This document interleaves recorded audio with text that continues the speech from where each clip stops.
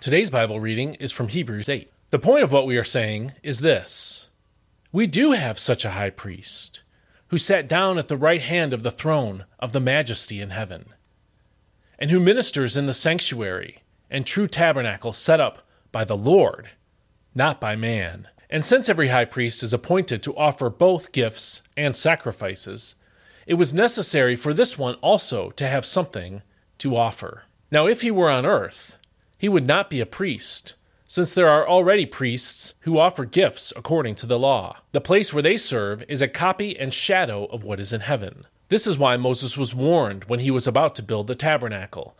See to it that you make everything according to the pattern shown you on the mountain.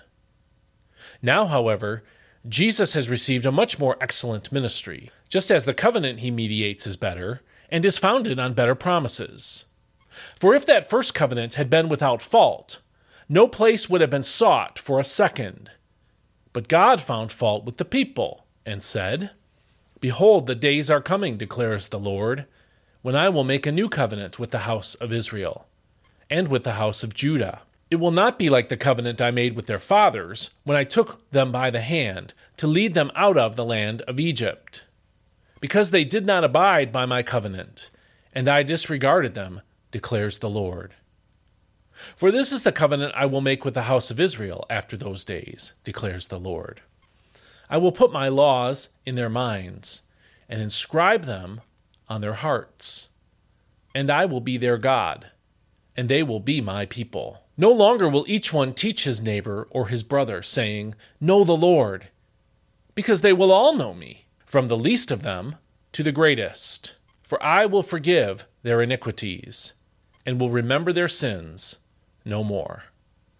By speaking of a new covenant, he has made the first one obsolete, and what is obsolete and aging will soon disappear. And this is God's Word. Christianity is rooted in Judaism. Most of our scriptures are Hebrew documents written for Jewish people living in Israel. Our Lord Jesus was the Messiah who was prophesied about in those Hebrew scriptures.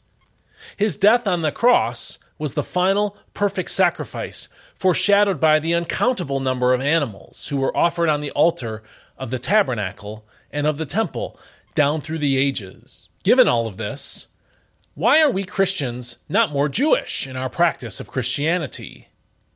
Well, the answer lies here in Hebrews chapter 8. And that answer, too, is rooted in the Hebrew Scriptures. In Jeremiah 31 through 34, which is quoted here in Hebrews 8 through 12, God promised to make a new covenant with the people of Israel and Judah, according to verse 8. Verses 9 through 12 describe this covenant. And among other things, these verses tell us, no longer will they teach their neighbor or say to one another, Know the Lord, because they will all know me, from the least of them to the greatest. For I will forgive their wickedness, and will remember their sins no more. This promise has begun to be fulfilled in Jesus. He mentioned this when he turned the elements of the Passover feast into the Lord's Supper and said, This cup is the new covenant in my blood. You can read that in Matthew chapter 26, verse 28, in Isaiah chapter 22, verse 20, in 1 Corinthians chapter 11, verse 25. The fact that we Gentiles would be part of this new covenant is indicated here in Hebrews chapter 8, verse 11. No longer will they teach their neighbor, Know the Lord. We Gentiles are their neighbor. The reason, then, that we don't practice Jewish feasts and festivals and keep the law of Moses is that, according to verse 13, by calling this covenant new, he has made the first one obsolete.